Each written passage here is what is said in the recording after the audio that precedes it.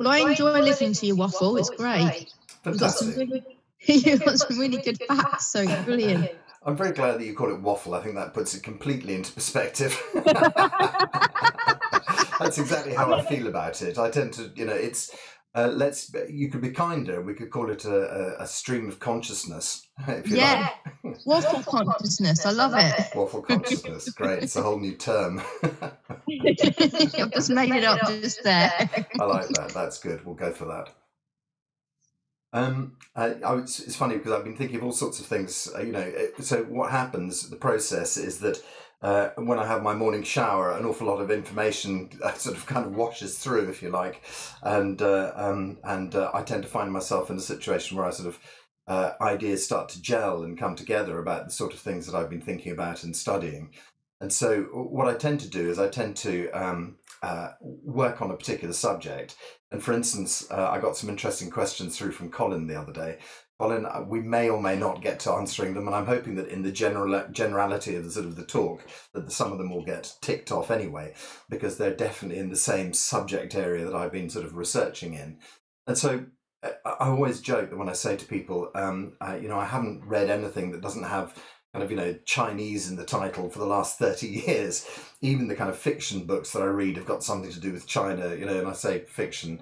I mean, I've just read a book about Genghis Khan. Okay, so he took over the whole of China, and it wasn't exactly Chinese research, but it's Chinese culture, I suppose. So, I find myself constantly reading about Chinese culture. And I like to think that if I'm keeping the sort of the information flow going, that new ideas are coming up for me, and then somehow those new ideas all find a way to percolate back into what happens here on a Wednesday, or generally what I'm sort of talking about. And so I laughingly call it research, but somehow it does kind of fall into place, and with a bit of luck, it'll actually fall into place for you guys as well. Suddenly things will turn up, and you'll think, oh, okay, that makes sense. And so the first thing that I was thinking about was the NHS. That's kind of like, take a big deep breath in. Now, you'll see why I was thinking about it. Well, hopefully you'll see why I was thinking about it. But I was just thinking, what is it that we complain about the NHS? And actually, what we tend to complain about is the sort of the governmental aspect of it, is the what the government does with it, what the people who administer it do. We very, very rarely find ourselves talking about the actual people inside. When you talk about the doctors and nurses, and you just sort of think, angels, what amazing people. But it's the sort of structure that they're stuck in, the sort of societal structure that they have become part of, that makes their they do brilliant work. But then when we look at the NHS as a whole, we sort of think to ourselves, oh, it's such a a morass of kind of bad management and blah blah blah. And so on the there's a very sort of strange dichotomy. We find ourselves complaining on the one side about the NHS, and also finding it impossible to complain about the NHS because there's such beautiful people working in it doing such amazing things. And so it's really sort of strange. And then when you actually look at it closely, you sort of think, yeah, it's actually the governmental aspect of it that we don't like. What we really like is the people inside. And when it was last week when I was talking about society as being your second parent, you have your own parents who sort of see you through, the first sort of 20 years of your life or whatever. And then afterwards, you find yourself with this new parent, which is society, who are kind of guiding, looking after you and holding you. And I was just thinking again about the NHS, how marvellous it is, you fall over and there's someone to sort of pick you up and put a plaster over your cut and give you a kiss and say, everything will be all right. And that's ultimately what we want in our lives, is for someone to turn around and say, everything will be all right, don't worry. And that's it. And so there are very, very few people within our lovely NHS that, we really complain about, apart from the kind of, the sort of the grey management side of things. And of course, the occasional doctor who has unfortunately got himself a God complex. And I was thinking about that as well. And I was thinking, what an astonishing position to be in, because you become, sort of like a top flight surgeon of some sort. And we understand that surgery, and that everybody's different, and that surgery is a very sort of difficult thing. But there sort of comes a stage where surgeons, we all understand that sometimes it doesn't work. Surgeons end up effectively killing people. And how must that feel to a person who's trying to do so much good, losing a patient? It's a terrible thing, but it's a very sort of odd God place to be in, to be, legally able to kill people, not kill them, because when you think about it, you rationalize it and you think, well, I did my best and they would have died anyway, so I did, blah, blah, blah. But you can start to see where there are one or two people who might just lose the frame of reference, who might just lose the understanding behind that. And it must become a very extraordinary position for them to be in when they suddenly find themselves with the power of life and death in their hands. So generally speaking, we love all our NHS people, but occasionally there are ones who turn out to be absolute knobs, and that's just part of life. And of course, it doesn't matter whether you're working at the top flight of surgery or you're working in an office. Find people who are like that in every walk of life. So be it. But what I was really looking at there was the reference framework. Okay, so this carries on from last week's chat, just to explain a little bit about reference frameworks. This is a concept that comes out of Dr. Pang's work. So Dr. Pang, founder of Zhineng Qigong, which I work with an awful lot. But it also comes out of Chinese psychology, which I've studied quite a bit. It also has a lot of connection to Western psychology as well. And so we have sort of, lots of features that are common with sort of, Carl Jung and people like that. There's a very sort of, I'm just going to make sure my phone's switched off. Sorry, I've done that before we started, so we don't get disturbed. So we have a commonality across most psychology is this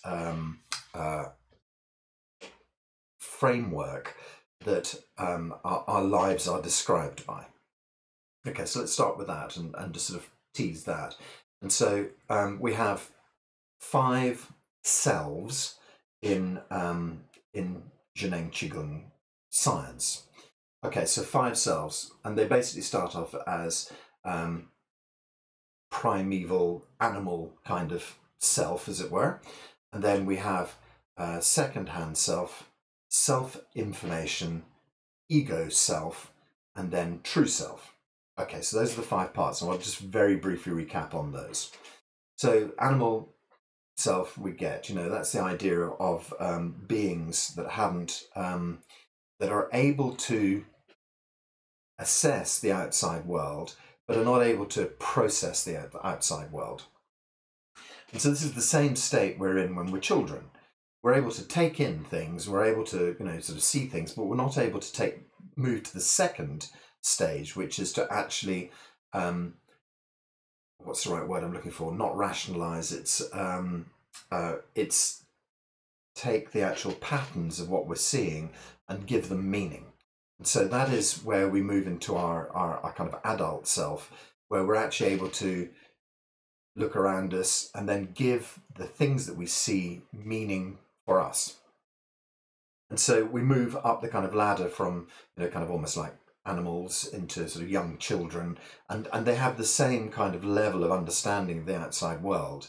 And then we move on to effectively what we would call consciousness. So we're now able to look at things and give them meaning. Okay, so then as our consciousness, okay, so I'm going to introduce this term early on, and it's Yi Yuan Ti. Okay, so I'm going to type it into the little box, into the chat box here, or I can't type it in Chinese, I shall type the pinyin for you, you'll be thrilled to hear. So Yi, microphone's in the way, Yuan Ti. So Yi Yuan Ti, 3 separate characters in Chinese writing, as it were. And essentially Yi Yuan Ti describes our consciousness. So we're going to go and look at Yi Yuan Ti in much more detail today, but what we're doing is just doing a little bit of groundwork. And then the meditation that we get onto, Ming Jue meditation, and some right-angled breathing, is about expanding that consciousness, about getting to know that consciousness better, those kind of ideas. Okay, so the next layer is our consciousness going out into the universe, detecting something, bringing that information back into us, and us creating meaning for it. So the first set of meaning that we're given is second-hand self. And those meanings tend to be given to us by our parents. So they go along the lines of, big boys don't cry, you're a white male, that's a black female, whatever it might be. You're a Catholic, they're a Protestant, all of these sort of things. You're British, they're, German, whatever the story might be. We've been given all this information as we go along. And those are not necessarily our ideas. Those are societal ideas, and parental ideas. And so the second-hand self is doused in all of this information, which we don't necessarily choose. And so on this talk, I've mentioned many times about that tricky period that runs from 0 to about 7 years old, where you're not able to really filter the information that you're given. You don't have any rationale behind, if someone says you're white and that person's black, we don't like black people, then you're not able to say that's wrong. You don't have a judgment system in place. So you can't say, no, I don't believe that, And so you just take on that information because that's kind of what your parents have given you, or what your school has given you, what your nationality has given you, what your religion has given you. So those are the primary places that we gather this information from. Parents, school, nationality, religion, society, effectively, as we know it.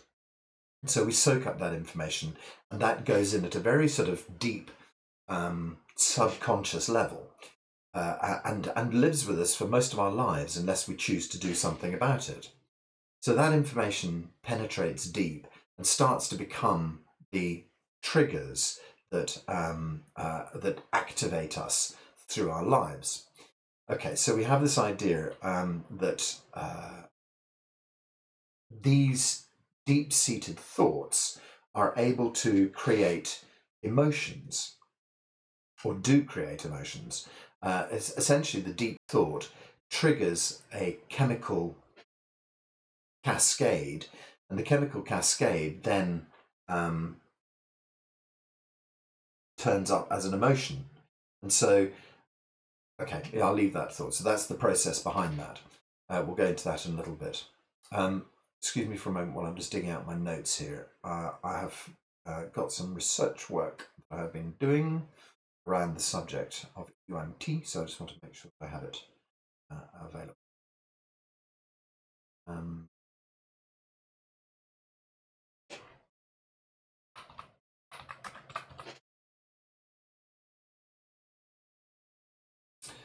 Right, okay, so that's the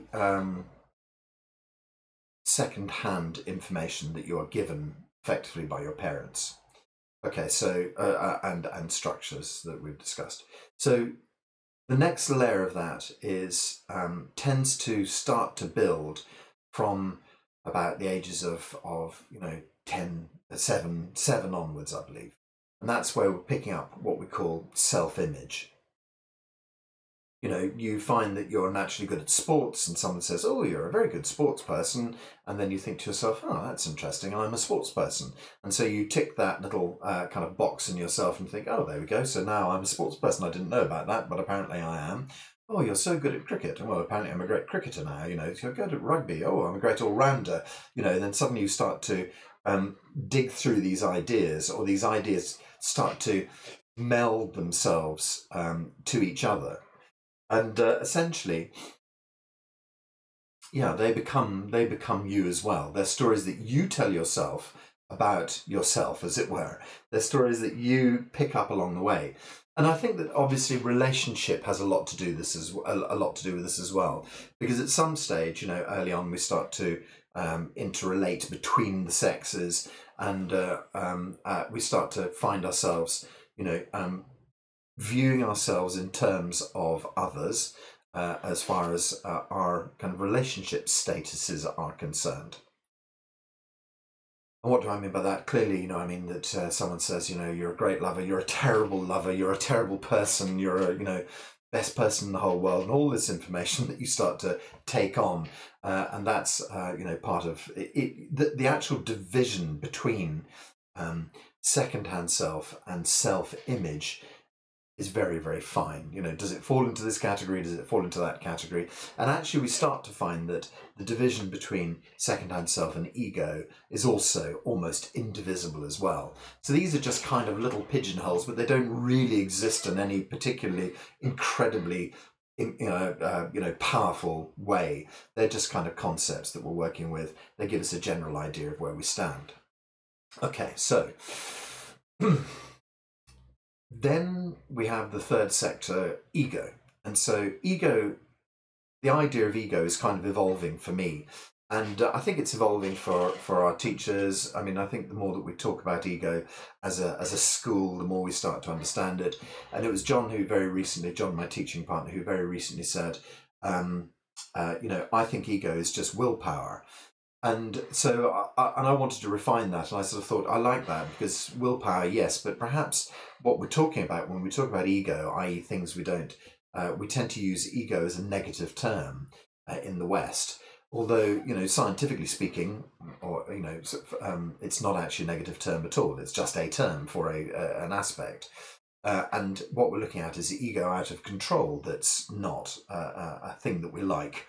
And so, therefore, it would be badly expressed willpower would define ego perfectly. So I get exactly where John is coming from there. It just takes a little refinement. I don't think all willpower is ego, but I also don't think that all ego is willpower, if you see what I mean. It's about the way that it is expressed. So we have this ego. What is it all about? And teacher Lou always says that ego is a kind of protection system. When you have ideas that have been deeply ingrained into your system, then ego is there to protect those ideas. You have created this belief system that you are deeply Catholic, and someone comes along and says to you, well, actually, I think, Buddhism is better because, although it would be odd for a Buddhist to be quite so, but you get the idea. And then what happens there is that, what immediately happens is your ego jumps to the front and says, hold on a minute, I'm going to protect everything I believe in. So the ego becomes this kind of castellated wall that you throw up in front with soldiers standing on the top and cannons peering over, that's going to sort of, blow away anybody else who tries to assault your position. Gosh, the whole sort of idea of castles work really well when it works with ego, doesn't it? It's exactly that. It's like an assault on your position, and you defending your position, deeply, as it were. And so what we're doing there is ego is essentially a tool. And what we're always told about ego is that we often hear, and unfortunately it does seem to be a sort of a Buddhist conceit, the idea that, the death of the ego, killing the ego, and all of these things. But as my teachers always sort of say, actually it's impossible to navigate this particular existence without ego. You just need to have ego in the right amount. You just have to have ego correctly sized. You just have to have ego that doesn't, that isn't underwritten by massive emotional, waves, as it were. Then you use ego as a tool to navigate your daily life. So the example is always of the doctor, and the question is, can the doctor then put down doctor persona at the end of the day and just become dad, as opposed to being doctor all the time and no longer, knowing that there's a tool that can be put down, that the tool has become so deeply melded to the human that it's no longer possible for the human to realize, that there was a sort of true self behind all of this, that actually, they are just now doctor only and nothing else. And so we have to understand that ego is a fantastic tool that's just placed in a box. You put it on when you need to navigate a piece of life, take it off and become ego-less when you're just in your normal kind of, resting family situation, as it were, or a friendly situation. And so ego downsized is a great thing. Okay, so and then the final part of the five, the sort of, the five different lives. So just as a recap: nature self, second-hand self, self-information, ego self, and then at the top, there's a judgment already, true self. And what is true self? So, and how does Yi Yuan Ti relate to true self? Well, it's one of the greatest kind of mysteries in Zhineng Qigong, and the first kind of layer of obfuscation around Yi Yuan Ti is the fact that it's had to be translated from Chinese into English, which has already taken, a set of pictures that exist in Chinese people's heads and tried to put it into words that exist in English people's heads. So you've already lost a massive amount of kind of conceptual information there. And then tried to kind of rebuild it through a different system of understanding. So that in itself is a crazy starting point. How would I describe Yi Yuan Ti for a kind of Yi Yuan Ti for a shorthand? Well, okay, let's set that aside for a moment and let's look at yin and yang. Yin and yang, when they describe to you a yin and yang, and you start going into the functions of it, we know it as being sort of black and white, male and female, up and down, back and front, the two sides of every coin. Then you start to realize that when you start looking at sort of, acupuncture and Chinese medicine and things like that, that you have yin as being the solidity of an organ and yang as being the function of the same organ. You think, wow, hang on a minute, now we're getting a bit complex. So yin is actually the sort of, the meat of it, but yang is what it does. But it's still the same organ and it's still the same sort of thing. And so we start to get into this sort of slightly dodgy ground where there's lots of lovely sayings that we have, which is such as Hung Kung Dan Da, Huang Huang Hu Hu. And essentially what that means is empty but not empty, or empty yet not empty. You sort of start thinking, oh dear, hang on a minute, you've lost me there. So this is the sort of the impermanence of things. And that's, when we start to sort of see that throughout Chinese thinking, we like things to be very permanent. We like science to sort of say, this is, and stick a pin in it. And then we think, oh, thank God for that. Now I know what it is. And we suddenly find ourselves a bit upset when that people sort of say, it is, but it isn't. You think, okay, where am I left with that information? And of course, the more you dig into quantum science, the more you realize that that actually is the truth of things. We find that, all these marvelous, I can never tell the story correctly, but you find that sort of things like, if this is the nucleus of the atom, then the electron will be in Swindon. You think, what? All these sort of stories that everything is not as permanent as it appears to be. And the fact that, my desk is solid right now, it, is only just a luck that it might actually apparently dissolve into nothing easily if I set my mind to it. And so, you suddenly start to wonder why you haven't fallen through the floor and things like that. Believe you me, I'm sure it's all possible if you try your hardest. So we find that in the quantum world that in fact there is this level of impermanence, impermeability, all those things that Chinese yin and yang theory starts to talk about as well. And so it's no surprise that when we come to Yi Yuan Ti turns out to be one thing and another thing as well. So just to keep the sort of, the fluidity going, Yi Yuan Ti is your kind of true self, is the sort of true consciousness of you. But Yi Yuan Ti, the word, also describes the container that holds your consciousness. All right, so it's both container and function.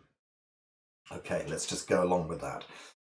And so from a shorthand and from a very basic understanding that I have of it, my feeling is that it's this idea that we have sort of Western spirituality, the idea that inside each person there's a sliver of God, that God's, a chink of light inside each one of us that is God, that, we are connected to the universal God, perhaps.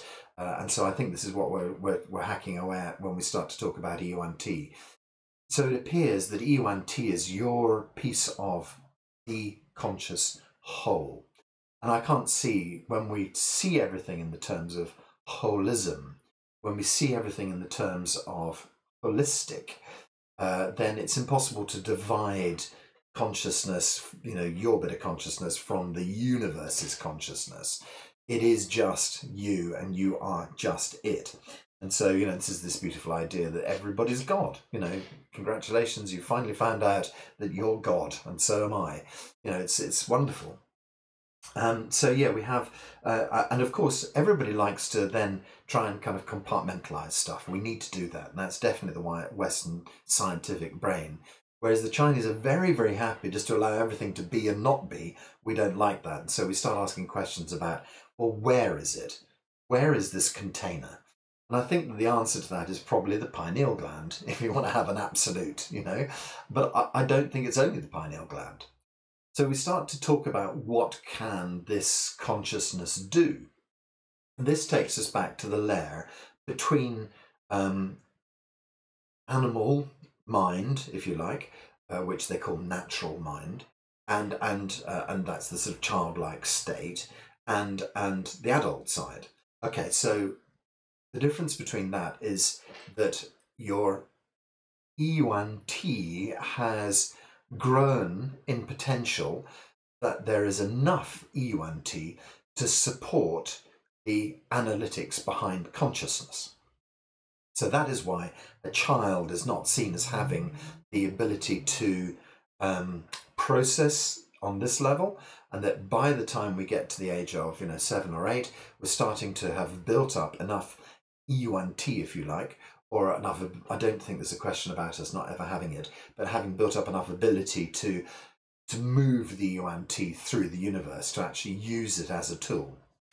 So Yuan Ti becomes built up enough that we can start to use it like a searchlight, like a torch, shining your Yuan Ti out into the darkness and picking up the shapes of something and thinking, okay, I think I've seen that shape before. I think that must be an orange, And so we're starting to, and then you go, no, it's a ball. Okay, suddenly two things. We've got ball, squish, squish, orange, yum, yum. So we're slowly sort of working our way through these sort of concepts and using our Yuan Ti to start to kind of like pad around, the gaps in the world around us. And it is through the practice of Yuan Ti that we start to build up our framework.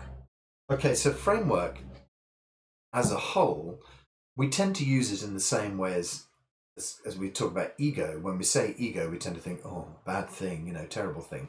But as I've said to you, ego actually should really not be. It should just be a tool. And when we talk about in Zhineng Qigong, often you'll find them discussing reference framework. And essentially, reference framework is the whole of this stuff that I've been discussing.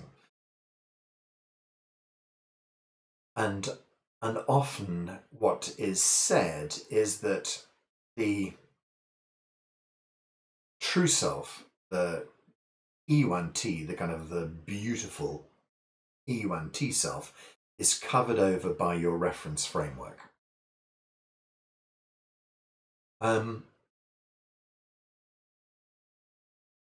And so in that way, reference framework sort of gets a slightly bad rap because it feels like reference framework has got in the way of true self. But that is just the nature of being a human being. Essentially that they often say true self is covered over by reference framework. So what's required here is for us to start to look at reference framework, and as we've gone through our lives, I like the model of the 4 stages of our lives, and effectively it's the 4 score story, and often you hear sort of 70 in the Bible, I think it is, but he had lived to be 80 years, which is 80, so a score is 20, and it gives you 4 sections of life. I don't for a moment believe that 80 should be your target. I think 125 should be your target.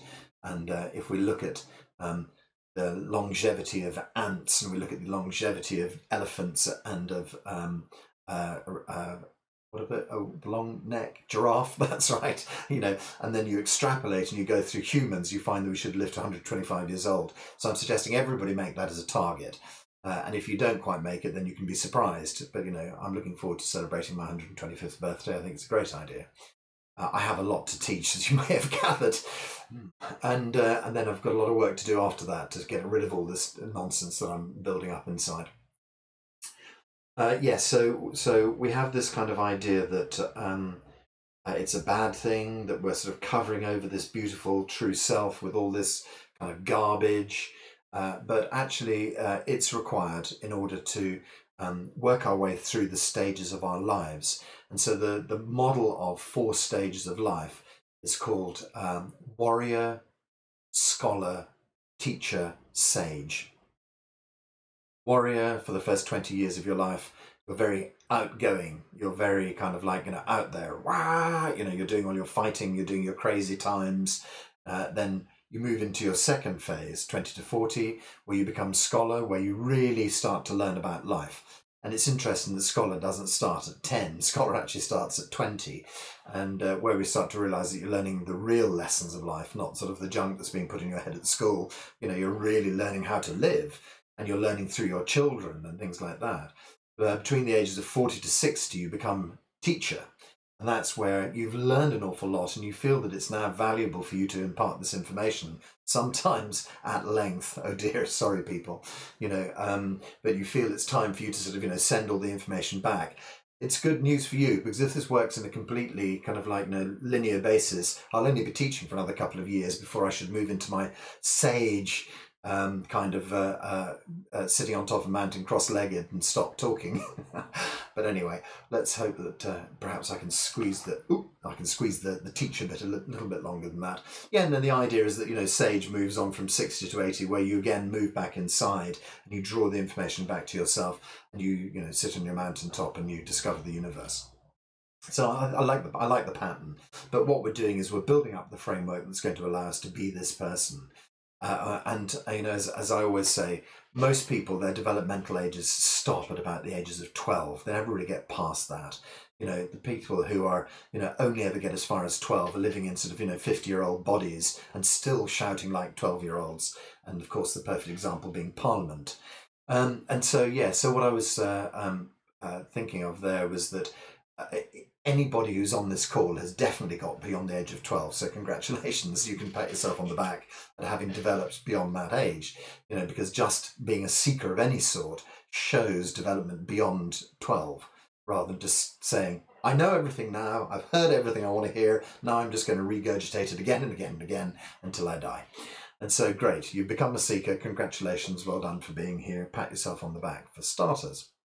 So yeah, we have this idea of reference framework, not a bad thing, just a thing, just another thing. Ego, not a bad thing, just another thing. But essentially, what we're trying to do is work our way through the reference framework. Thanks, Zara. What we're trying to do is to work our way through the reference framework and start to turn the journey round. And so, you sort of see the journey more like a sort of a horseshoe or a spiral or something like that, going out from this start point and curling out in a huge loop and eventually slowly coming back towards your start point, which is, moving yourself back to being a much more pure version of yourself that's no longer triggered by the emotions. And so, forgive me now, because what I'm going to do is I'm going to go through some of Dr. Pang's notes, because I think it's much more important that we have, absolute clarity about this rather than just my interpretation of it. So everything you've heard so far today has been filtered through my reference framework. And so, Dr. Pang is the guy who put this theory together. I think it's important that we hear from him rather than you hear from me. And so some of it is relevant, some of it's rather dense, some of it's quite mind-blowing. But I've got, okay, let's see how much to get through. I found a little definition of Yi Yuan Ti a while back, and I'll just review it. It says, Yi Yuan Ti, Zhineng Qigong term for the source of our consciousness. Yi Yuan Ti receives and understands information, reflecting on the universe within the limits of our reference framework we build up through our lives. It can also send information, including have the ability to affect objects and living creatures. Okay, let's just look at that for a moment. So you have your Yi Yuan Ti inside. The process of understanding something is to effectively project your Yi Yuan Ti to it, and then the reflection back is like sonar, if you like. You ping out and the information comes back to you, and then it's filtered by your reference framework, and that is the understanding of that object you have just assessed. That is how it works in the common mind. Okay, so let's just have a little look at some of these comments. One of the questions Dr. Pang was asked was around the actual structure of Yi Yuan Ti, and he says basically the phrase, it's a phrase from one of the teaching books, Yi Yuan Ti is a form of Qi with simple structure. Okay, so he says there are 3 categories of human Qi. Yi Yuan Ti consists of less quality of Qi, but it's mainly filled with information of time and space. Okay, so the suggestion there is that we have Qi, and we know sort of Qi is the energy in our body, but Yi Yuan Ti is loosely kind of connected with Qi and is also carried by Qi, moved with Qi as a kind of almost like a vehicle. Qi is almost like a vehicle for our Yi Yuan Ti. And so it is a kind of Qi idea, but actually it's much more dealing with information. So when we talk about Qi, space and information, it's a very sort of common model in Zhineng Qigong. We have the Qi, we have not Qi, effectively, which is space, being and non-being. Then we have the information layer, and all information, consciousness of the universe exists and has existed and always will exist and never kind of breaks down. So sorry, I realise we've already taken a very deep step into a very, very deep pond. And so the universe, the structure of the universe, blimey, how did we get here? The structure of the universe is effectively Qi and information and space. So our Yi Yuan Ti is constantly out there kind of feeling into this structure, listening to the information of the universe around us, and effectively bringing back that information to us. Okay, so goes in to give a little sort of structural information about what it's like, and I don't think that's particularly useless. And then one of the students sort of says to him, is it kind of like a build-up of numbers of Yi Yuan Ti? And he basically says, no, there's just one Yi Yuan Ti. It's formed when the Qi of the central nervous system has reached a certain degree of concentration and quality. So we get this idea that in our CNS, in the central nervous system, that's where Yi Yuan Ti resides. And so it's part of that sort of consciousness of us. And it says that, he says that when you've reached a certain degree of concentration and quality, so that's this sort of moving from children into adult stage, then it can start to reflect the objective world outside and can further process the images in the second reflection system. Okay, so the second reflection system no longer consists of just the images, but it now can work into an abstract of these, give us a concept. So we call it Yi Yuan Ti when the Qi of the central nervous system can do that. When the Qi, if the Qi of the central nervous system could only reflect the outside world, but not process it, it's not known as Yi Yuan Ti, it's known as Now Yuan Ti. So here's a new term for me, Now Yuan Ti. But that's effectively the animal version of it and the children version of it. It's called Now Yuan Ti before it develops into Yi Yuan Ti. Younger children only have the image memory, not the conceptual memory. We only address the Qi of the central nervous system as Yi Yuan Ti when it can actually effectively process imagery into concepts. He goes on to say, Yi Yuan Ti is extremely refined and let's have a look at this.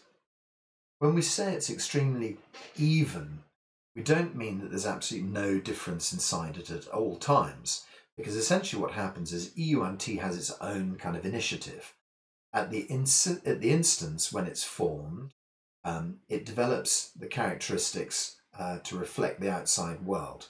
So essentially, when you first arrive with your Yi Yuan Ti, when it first forms, it's absolutely even and pure and kind of unaffected, if you like.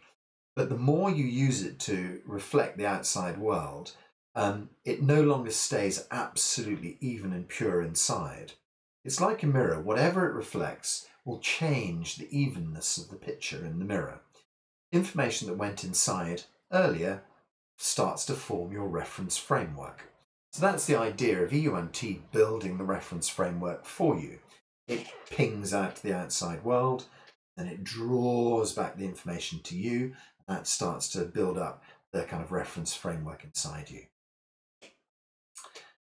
Okay, so let's see if we can get some more information out of this. Okay, so this is, I think, probably one of the most critical parts to it. One of his students goes on to ask, he says, and I think he's quoting something from Dr. Pang's book.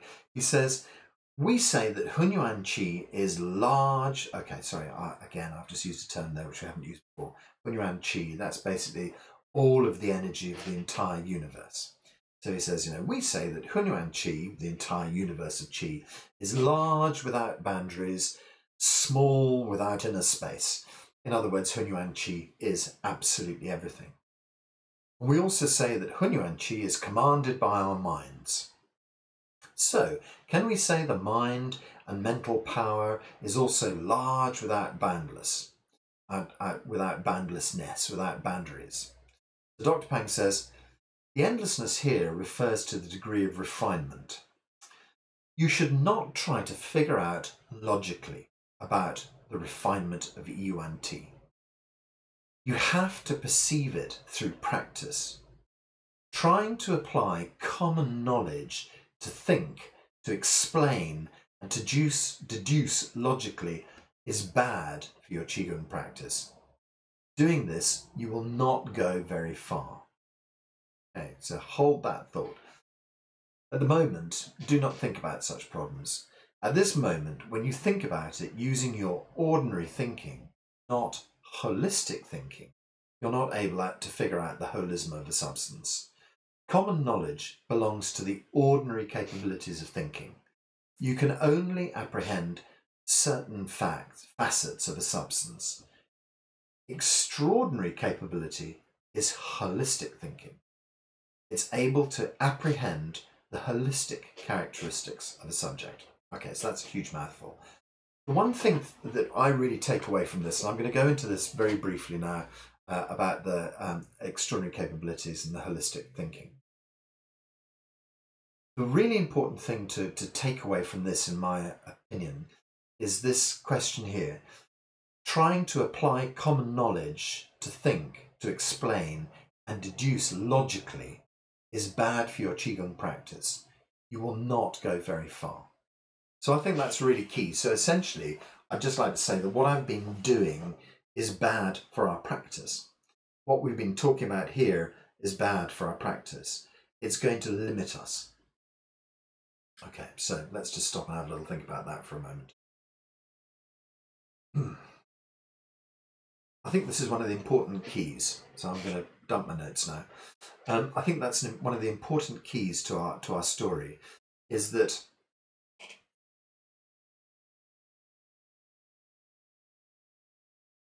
by pigeonholing all this information and thinking that we have it pigeonholed, that we understand the structure of the universe, we're going to severely limit ourselves. We're never going to really, truly be able to get to it. So let's just have a look at digest the information and then put it to one side. So we have this idea that the universe is filled with this undifferentiated qi, that we have this ability, our consciousness, to interact with this undifferentiated qi and move it from non-being into being. That is how we create our universe. So we are these wonderful conscious beings, and when we put our minds to it, we are able to make things appear out of our universe. That is how everything around you exists. We live consciously. But what we've done is that we've created a very common story. There's a car engine outside my window. I can see a car. I know it's got an engine inside. The concept engine, we all kind of conceptually understand that. engine made out of metal. You conceptually understand that. But when you look at a piece of metal, you're not getting the full information of the metal. Your common mind looks at the surface, and that's what you see. You think, okay, it's a cube. It looks, sounds, feels cold, hard, must be metal. That's the end of the information. You can take an atomic microscope and look inside it and discover that inside it there are millions of atoms and molecules. Using your extraordinary capabilities, get back to that in a minute, stick a pin on that, it's possible for you to experience that metal in a different way. An interesting thing is that Dr. Pang says, if you look at that, apparently is a cube of metal that we're not talking about, if you look at that cube of metal and you just think, oh, a cube of metal, you've actually shut down your ability for extraordinary capability to work here. When you first encounter it, you have to think, what's the structure of this? What's inside it? And then you'll be able to penetrate it with your Yi Yuan Ti. So if your first reaction is just to say, I know what it is, and use your standard set of capabilities to judge something, then that's pretty much going to make it much more difficult for you to then go deeper and understand more about it.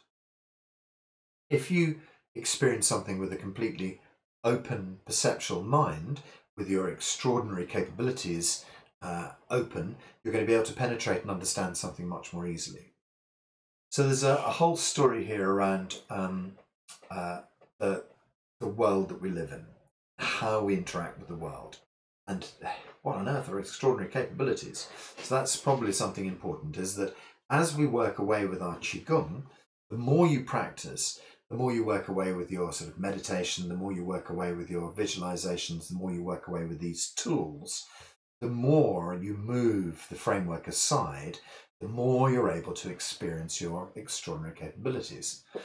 And extraordinary capabilities are often talked about in China. You know, we hear these masters that can be in two places at one time, people who can walk through walls, people who can, I saw a guy demonstrating that he could throw a chopstick through a railway sleeper, you know, at about sort of 10 meters, just flick it out, and it went straight through a sort of big, thick railway sleeper. So how on earth does that occur? You know, these are extraordinary capabilities. That's manipulating the chi of the universe in a different way. Can I do that? Can you do that? Everybody can do that. The problem is that your reference framework is currently limiting your ability to do that. So you've been told that railway sleepers are solid, and so therefore the chances of you throwing a solid chopstick through it are probably 99.9%, impossible. However, as you then work with your Qigong, develop your special abilities, you will be able to manipulate space-time, Qi, in different ways. So there's no real, Dr. Pang says every single person is born with special capabilities.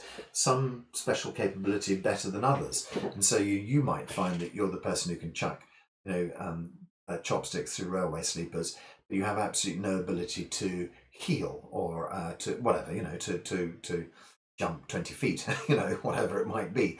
And then the next person might have the ability to jump 20 feet, but chuck a railway thing through a railway sleeper, no. So, everybody, like character, everybody will have different abilities, and some you'll be able to do much better than others. But the point about it is that kind of thinking is knocked out of us at such an early stage. The potential for you to do it is really, really difficult, slim, low.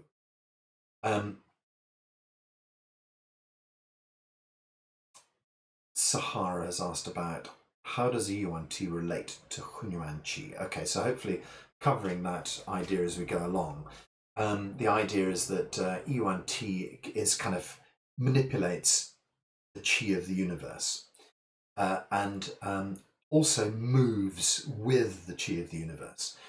Okay, so in the human body, that is, sorry.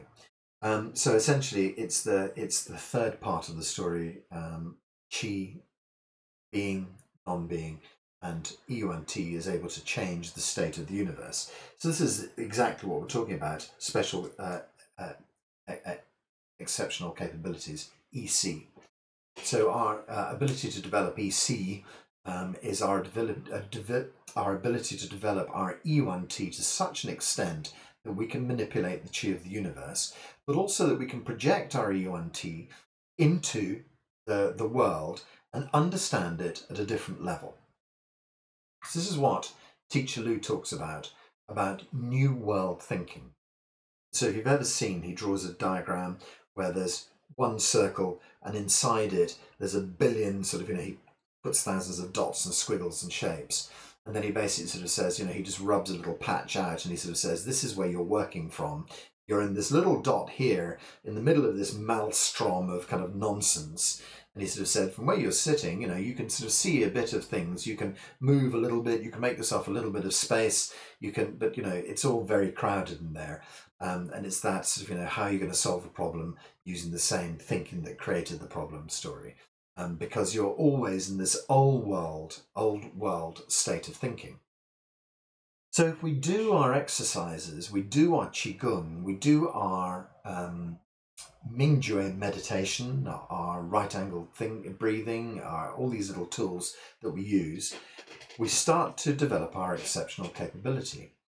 And that helps us to move from the old world way of thinking into the new world way of thinking.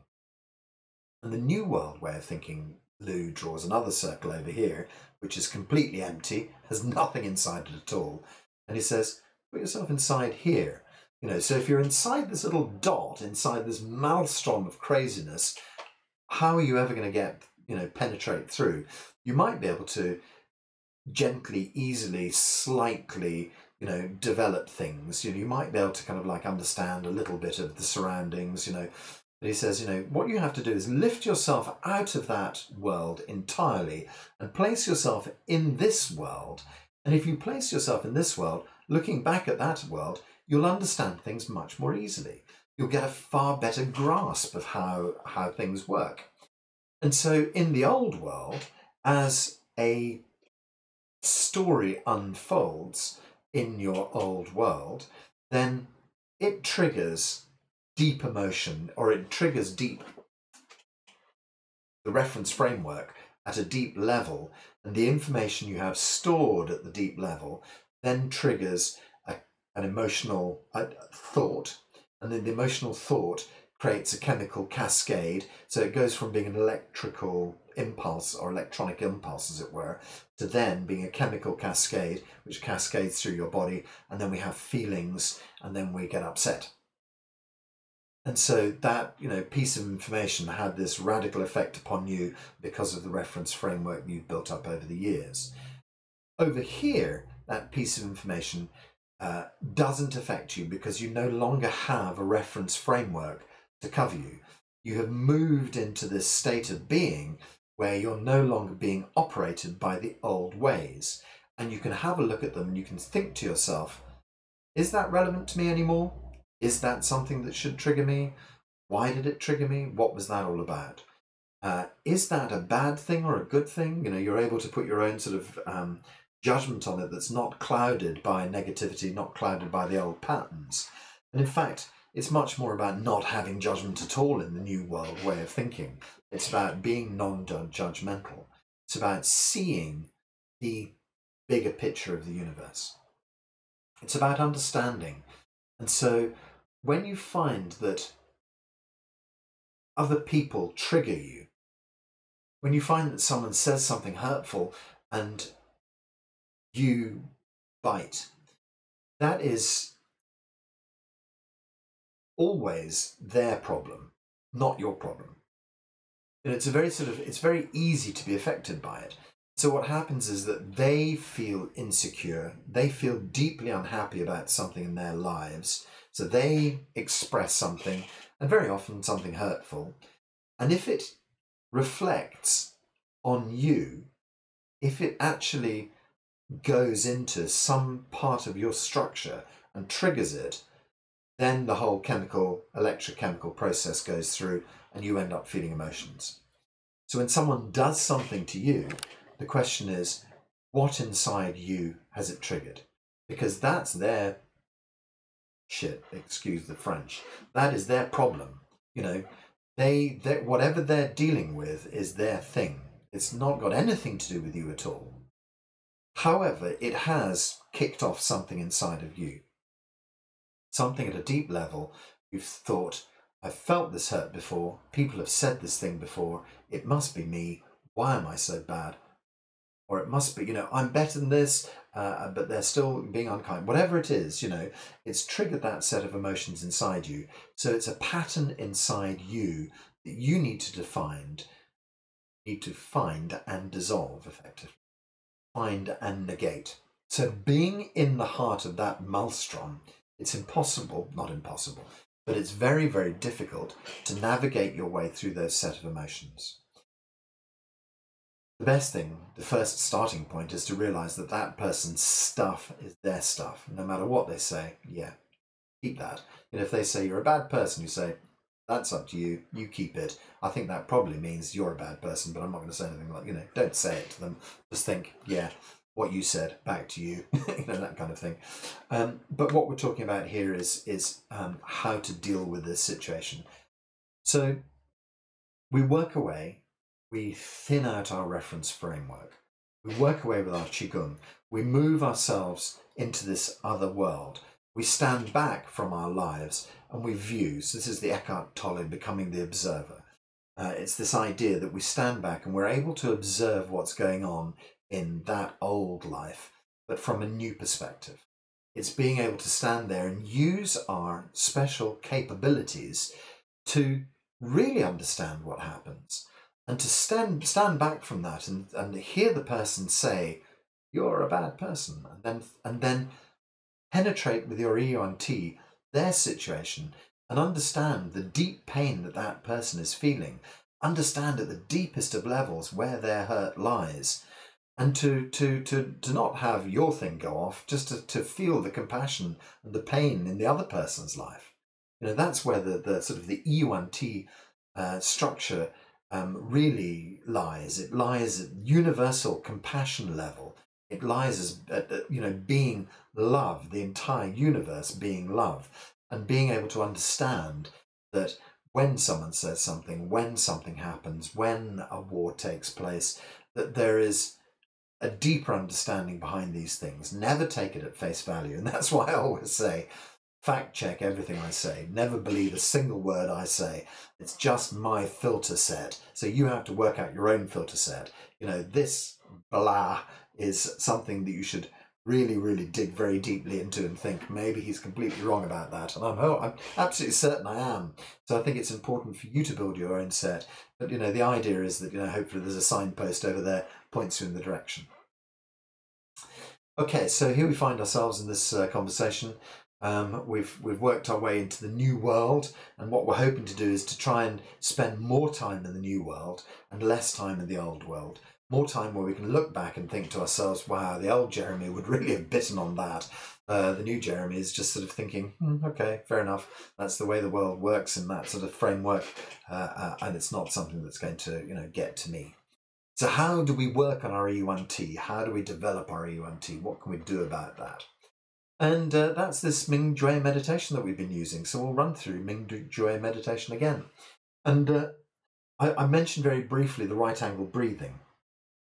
So right angle breathing is this simple thing where what you're doing is you're sort of taking breath in through your third eye, right into the very center of your brain, and then breathing up into the blue sky, and then gathering the blue sky information down to the center of your brain and out into the universe. So we do this lovely kind of right angle through the center of the head. But it was interesting, I saw in one of the sort of comments that Dr. Pang made, he said, what you can actually do is you can refine the chi at your third eye, and then that's going to help you to kind of filter information much more easily. So I thought, that's really interesting, because there's a lot of kind of, practices that involve this kind of third eye breathing, if you like, or concentrating your mind on the third eye. So a third eye effectively sits between the eyebrows. Where are they? Here, just above the nose. There's a point right in between, which is called yin tongue in Chinese. Yin tongue, and essentially that is the sort of the gateway that goes in. And third eye is not called eye for no reason. It is like a lens, and the lens goes through into the mechanism behind whatever that might be, you know, Yi Yuan Ti, etc. And so what we're doing is we're using third eye to kind of gain better focus on the information that's coming in and going out as well. Because, you know, if what you're doing is sending out to determine something from your beautiful, clear, true self, you're sending information out through this foggy mosaic of you know, rubbish you've built over the years, you're not going to get very clear information back. So we're going to, you know, it's dual purpose, cleansing the sort of the inside structure, but also make sure that the information that comes back through is much more easily able to go through. So we can use little right angle breathing, very simple tool, just to kind of get ourselves functioning, if you like, on a better level. And so it's a very, very simple tool, this idea that the universe is a gorgeous kind of clear, perfect version of yin and yang. So just to make sense of that, the earth is yin, the heavens are yang, the horizon line out in front of you is perceptually, conceptually, the idea where they would be in perfect balance. So if what you're doing is extending yourself out to the horizon, drawing back perfect balance chi inside, and then up into the blue sky, Dr. Pang's idea of beautiful, clear blue sky, no imperfection, drawing the chi back into the center of your brain. It's just about stimulating this kind of, you know, perfectness inside your Yuan Ti structure, inside your true self. So I think that that's just a good practice to get your clarity working, shall we say. And then after that, I'll guide you through the Ming Jue meditation. Very simple.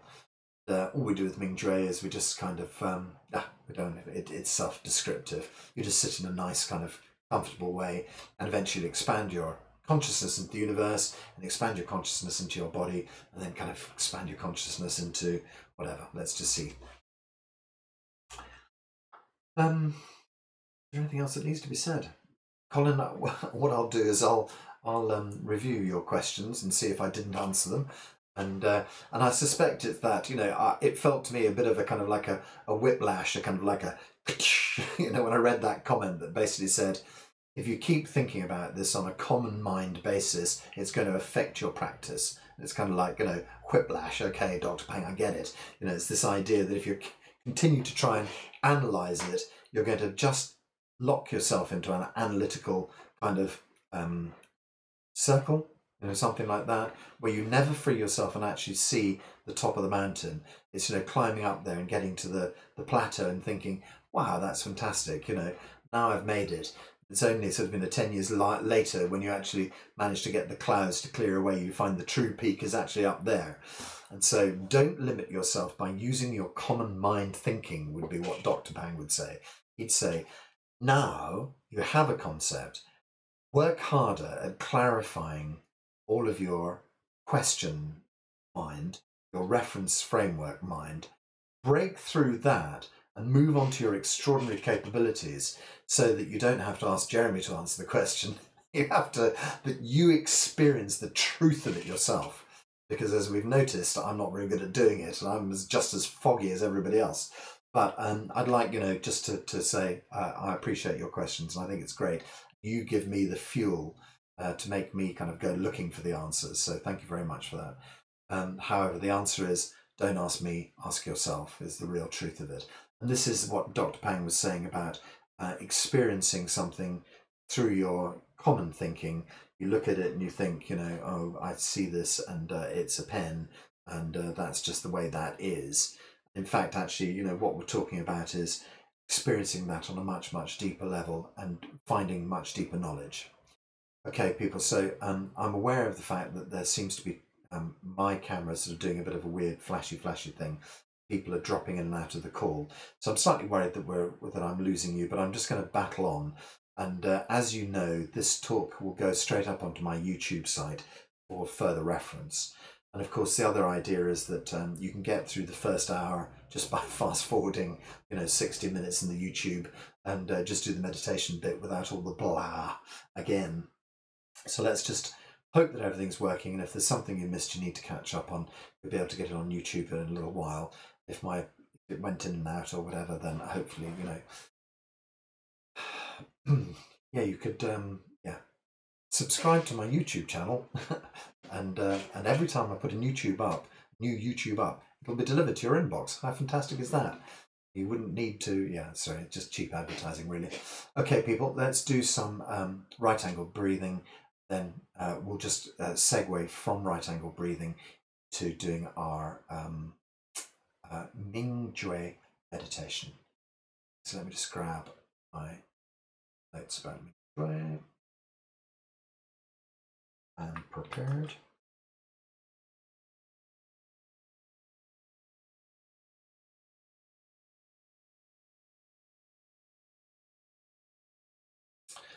Okay, so our first thing, usual story, just get yourself set into a nice, comfortable position. We'll do our right angle breathing. So we're thinking pineal gland as being the kind of possible location for this marvelous Yi Yuan Ti device. But of course, we find that Yi Yuan Ti is the structure, so perhaps that, the structural thing may be the pineal gland, it might be one cell in the pineal gland, who knows? But that gives you a kind of a location. But we also realize that it is also the function, so that is the consciousness of the entire universe. So we get the idea that we're going to try and stimulate this point somewhere deep inside the brain, and when we do that, that gives us a better connection out into the entire universe. Okay, so we'll use our right angle breathing to get that kind of idea going. Concept of coming from the very center of the brain, out through the third eye, off to the horizon, to gather wonderful qi, breathing in this wonderful qi in through the third eye into the center of the brain. The next breath will take us up into the blue sky, up through the top of the head.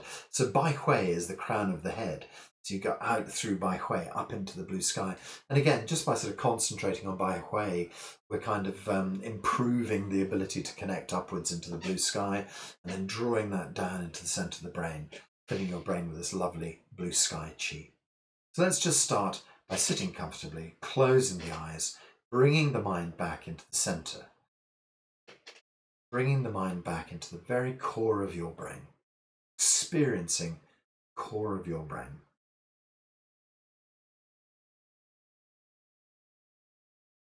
Gentle breathing. So I often start with 2 or 3 breaths in through the nose. I kind of imagine my nose, the kind of the way that the shape of the nose, not the shape, the kind of the angle of your nostrils are kind of aimed into the center of your brain almost. What I do is I kind of take a breath in through the nostrils and imagine it can kind of penetrate right into the center of my brain. So take a breath in and imagine breathing all the way up your nostrils right into the center of the brain. Just imagine that makes the center of the brain glow. Then you breathe out, you can just relax. Doesn't matter how, where you breathe out, just breathe out. Stimulate the center of your brain by breathing in directly through the nostrils right into the center. And then breathe out and relax. Third time, just drawing the breath up your nostrils straight, delivered into the center of the brain.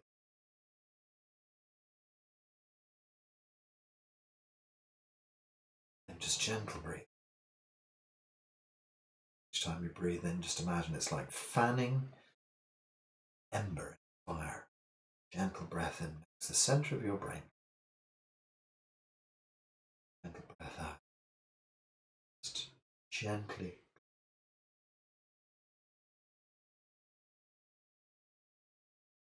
Started this little glow in the center of the brain. Now we have a kind of an idea of roughly where the location is for our right angle breathing. So we can start from the center of the brain. Just breathe into the center of your brain. Let it illuminate. Our first breath out goes out through the third eye and way off to the horizon.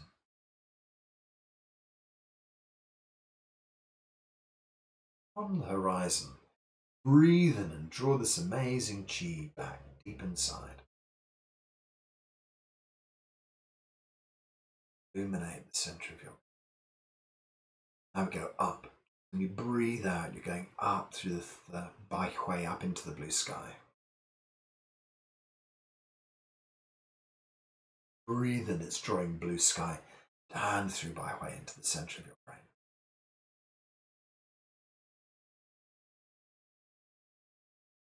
Exhale forwards and out into the horizon.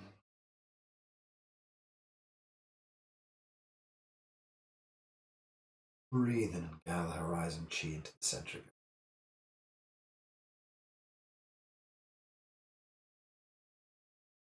Exhale up into the blue sky.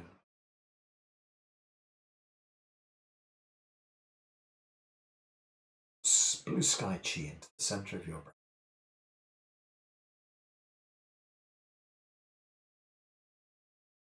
Exhale out. Way off into the horizon.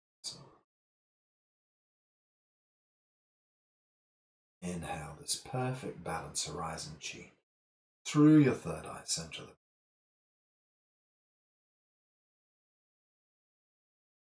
Exhale, center of the brain, up through Bai Hui, out into the blue sky. Breathe in and draw blue sky chi down to the center of the. Run through half a dozen more breaths like that.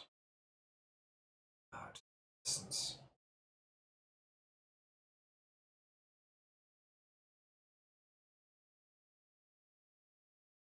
Out into the blue sky. Own time.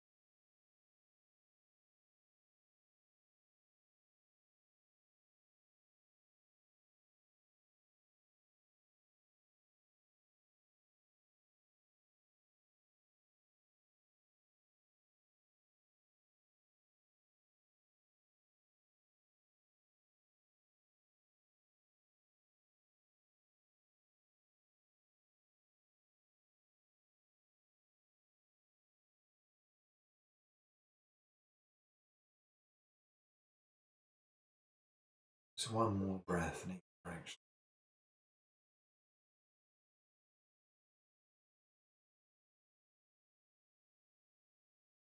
Finished your breath. Leave yourself gently breathing in the center of your.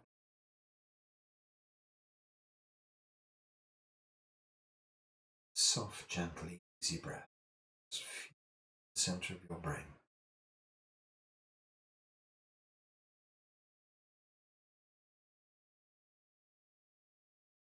Deep in the center of the brain is known as Shenji Palace. Further stimulated, just say, and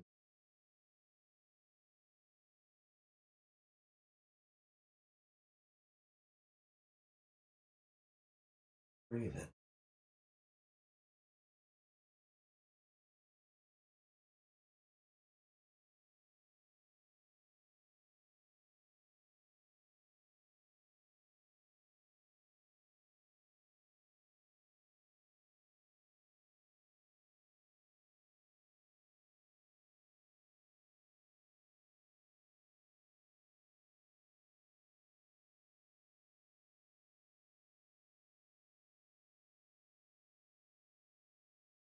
It's like calling the center of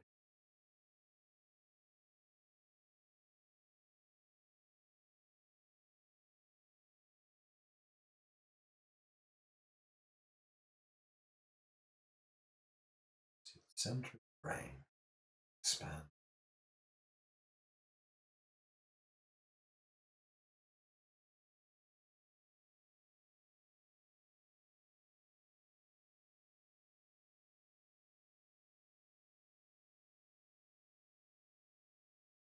experience the center.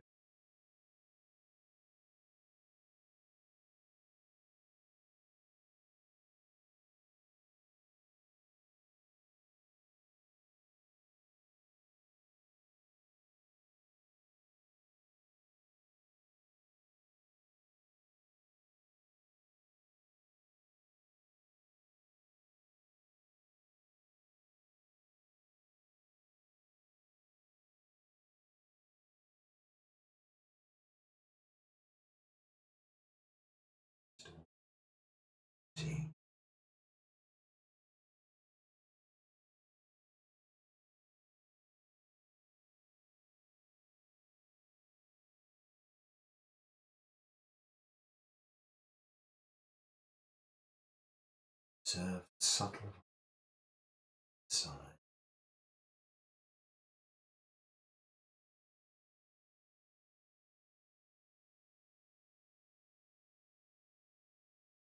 Become more silent and internalize.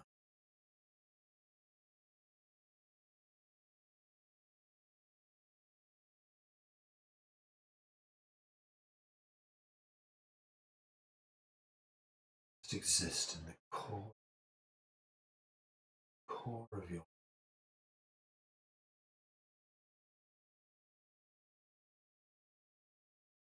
Now expand yourself and out. Personal use. Out in.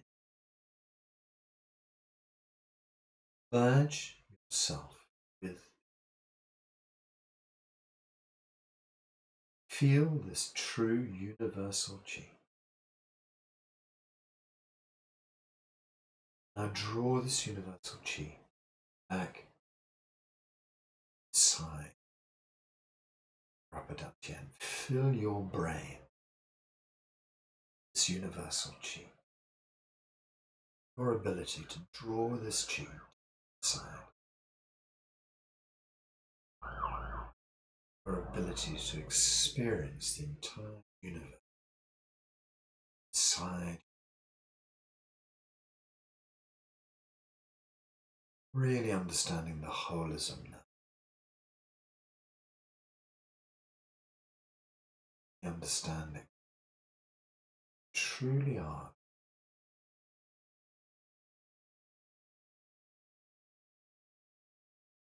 Never separate. Just feel inside your head, inside your consciousness is very gentle, very light, very. Feel inside your shoulder, inside your upper arm, forearms.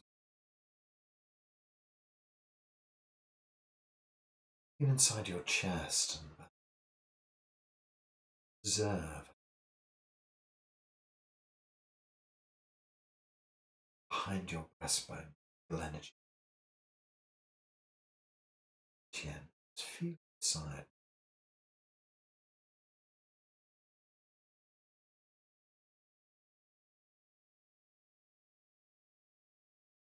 Feel your spine.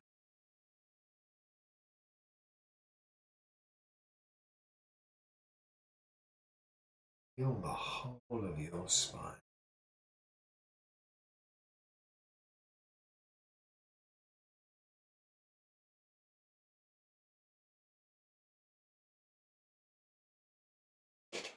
Belly, deep inside your belly, lower chin.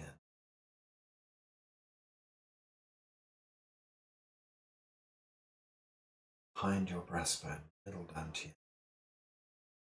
Center of your brain, upper dantian. 3. Just experience them. Consciousness experiences into the center of the.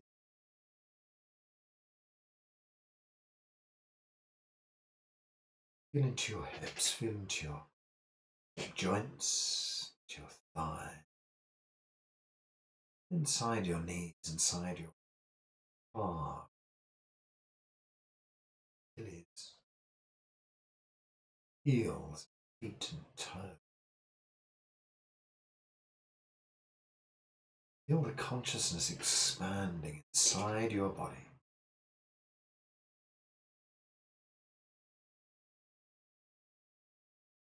Feel your chi also expanding inside. Chi expanding out into the whole universe.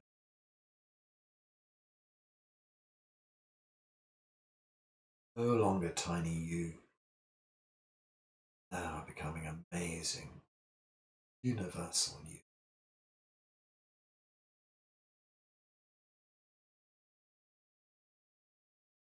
Feel pure awareness throughout your entire body. Whole. Merging inside and outside. Tiredness.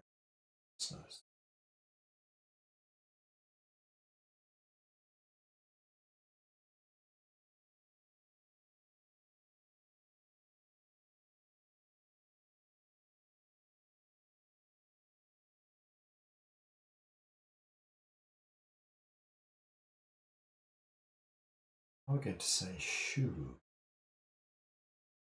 We say shu, it just allows the inner space to become finer.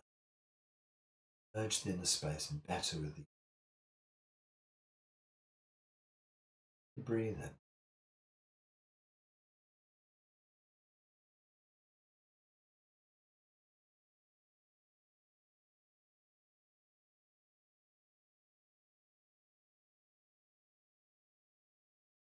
Merge into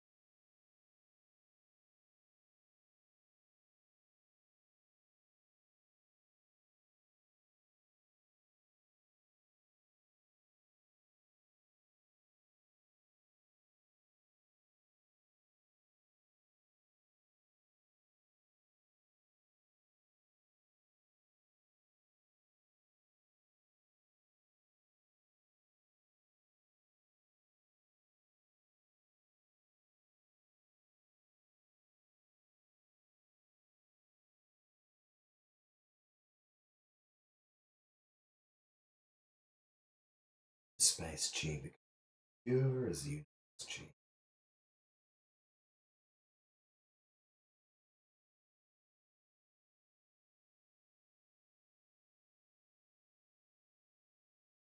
Inner smile, full joy experience.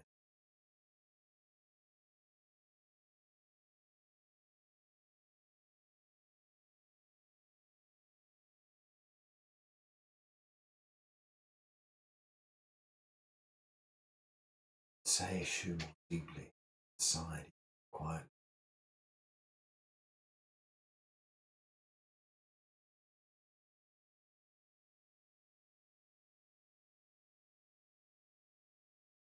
Quiet.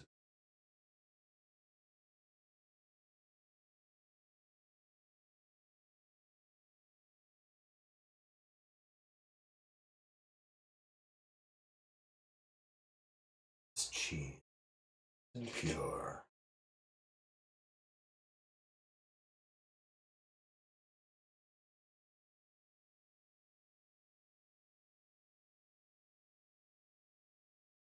Relax. Infinity of the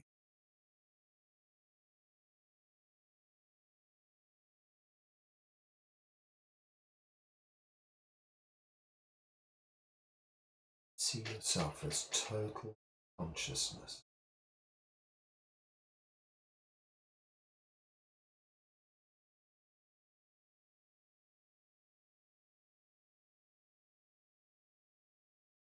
They're aware, consciousness is aware.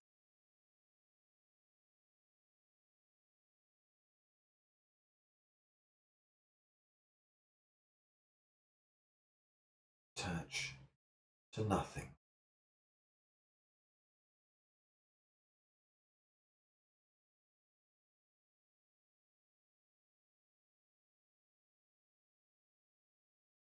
Each time you say shu, it's clear, purer.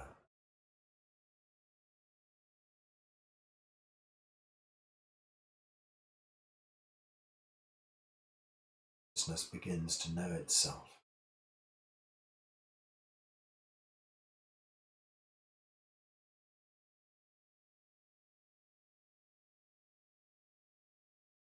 Observe yourself saying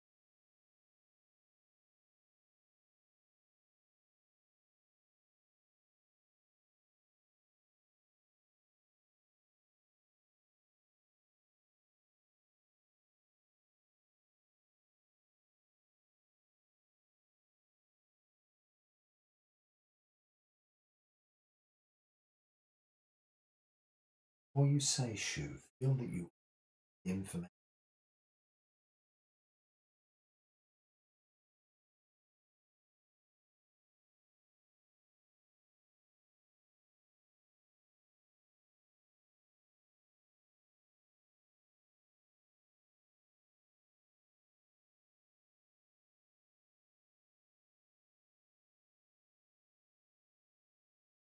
Feel that information become instruction.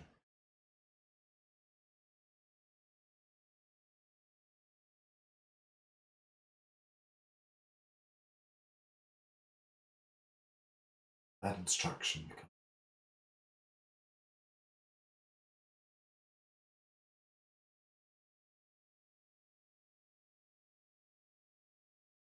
feel that thought, feeling.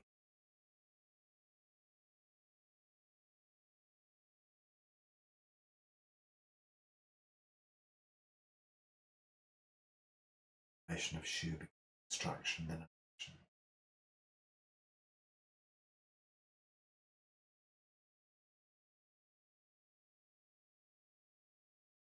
Feel the moment, say.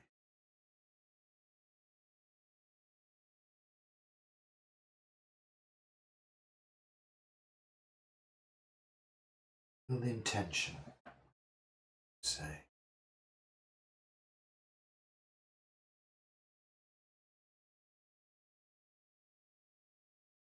Intention leads to the motivation, say.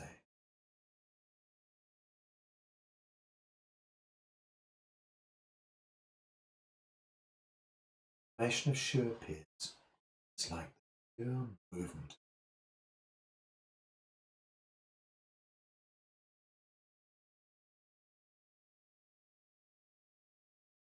Experience this powerful moment.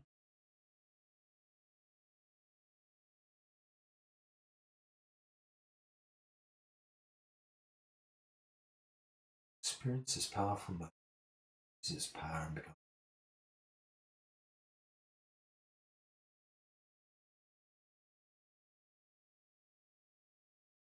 Watch this moment appear, dissipate.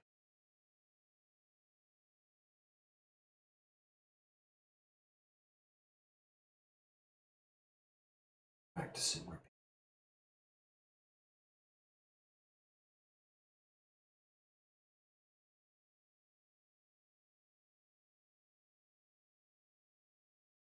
As before.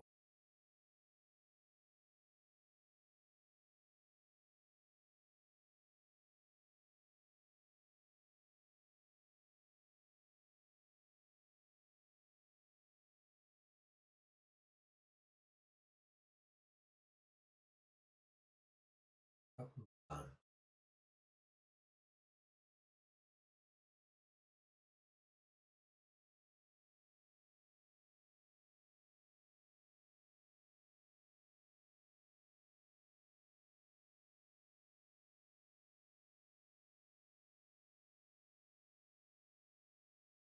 Just experience the moment when you say second. Penetrate this moment to every cell of your.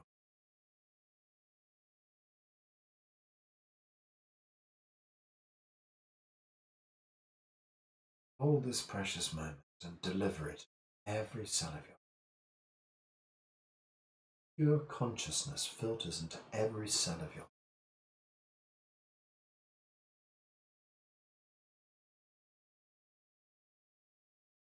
You don't have to think of what healing you require. Consciousness of the universe already knows. Send this consciousness into every cell of your body. Flush it through your.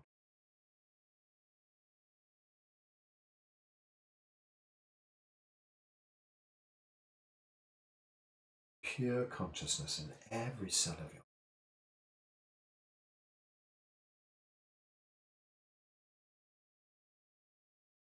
Create instant healing by sending this information,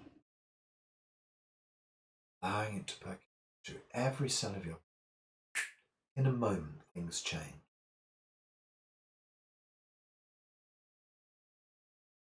Feel the truth. Pure consciousness. Every cell of you.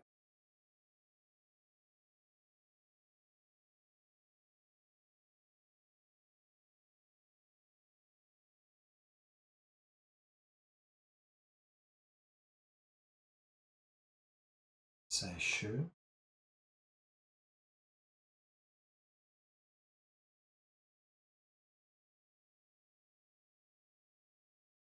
Experience the moment.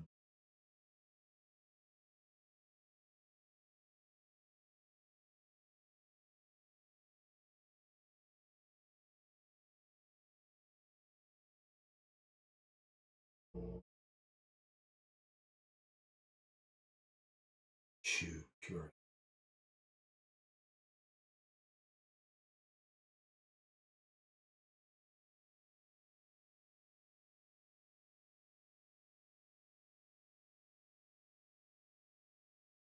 Experience the moment. Say, hold this moment. Project it out to whoever needs it. Don't ask how to send it. Send it. Send your intention to them. They do with it what they need.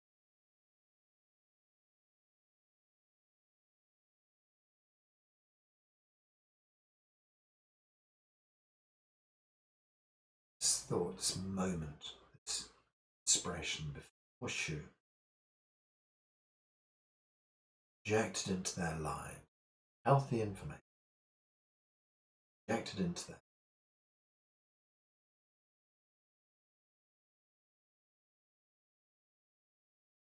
Don't get attached to the outcome, just allow it to be.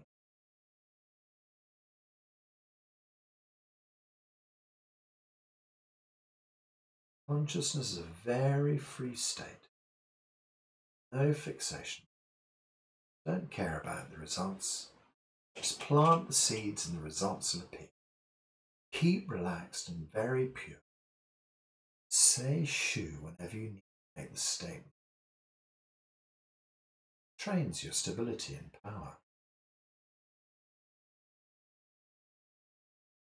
Sending this pure essence, universal love. This is real universal compassion. So you practice this for yourself. Universal compassion helps to heal others as well.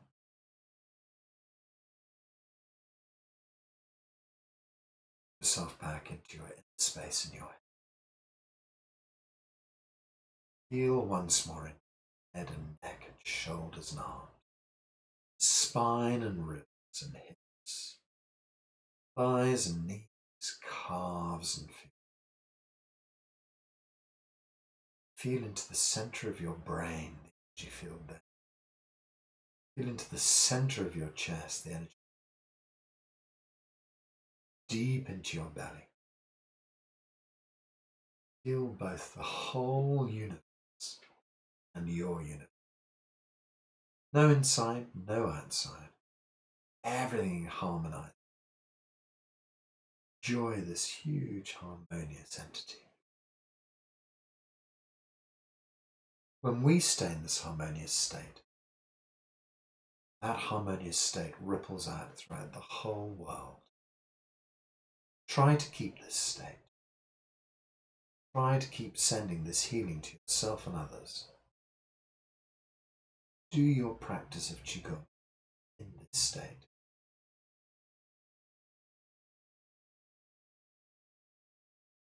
So we draw our practice slowly to a close. Feel your body. Start to experience the 3D reality of your perhaps little movements just to release and relax. And then let's just draw our hands onto our bellies. So normally left hand on for guys, right hand on for ladies. Just hold your hands over the belly. We're just going to circle around 3 times, make a little circle around the belly, anti-clockwise, but if you find yourself going the other way, it doesn't matter.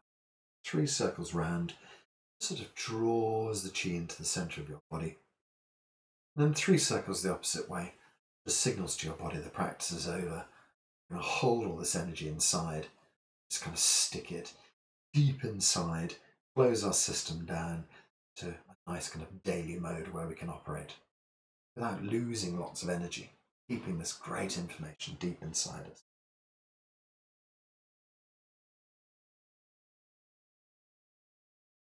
So relax our hands to the sides, move the body a little bit. When you're ready, you can open your eyes, you can stretch your body, a nice long stretch. Put a smile on your face.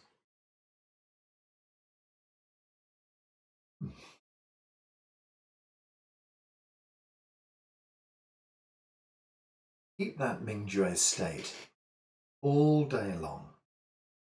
Radiate that Mingjue consciousness out wherever you go and whoever you deal with. You'll change your life and you'll change the world. Now you'll change your wellness, your health deeply. Keep this other world consciousness where you can step back and look at what's going on. No longer going round in other people's dramas.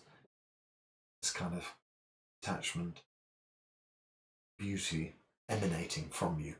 That's how you heal yourself. Lovely. Okay.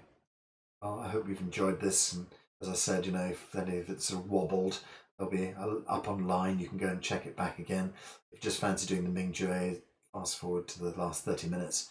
So it'll be up on YouTube, my website. I think it's just called, YouTube/Jeremy College or something like that. You can always Google me or search me on YouTube. You'll find I've got something called the Intronaut Podcast. Intronaut, journeying inside on an astronaut. Elon Musk. Don't look outside, mate. Have a look inside. I wish he was spending all that money on looking inside. Wouldn't it be a better world? Rather than just trying to find a way to escape. Well, anyway, when he's gone, that's fine. Okay, so yeah, all that's left to do is to say haola. Everything is good already. So haola, we basically put our hands up in the air. I say 1, 2, and we go haola. And eventually, the idea behind haola is just to affirm the fact that all the healing you've already done, it's already sorted, already fixed. So what I'm going to do is I'm going to unmute everybody. We'll all say haola together. 3 times. Great. So, hands up in the air. Count to 2. 1, 2. Haola. 1, 2. Haola. Great. Once more. 1, 2. Haola. Fantastic. Very good. Excellent. We're getting more and more coordinated with our haolas across different nations, time zones, etc., etc. It's getting better and better. All the practice that's required. Very good. Thank you very much for everyone for being here. Tomorrow, 9:30 is a Qigong class. Tomorrow, 6:30 there's a Qigong class on the same channel. Come and do some exercises with me. Lots of love. Have a brilliant consciousness field day. Okay, cheers everyone. Bye then. Bye. Bye. Bye.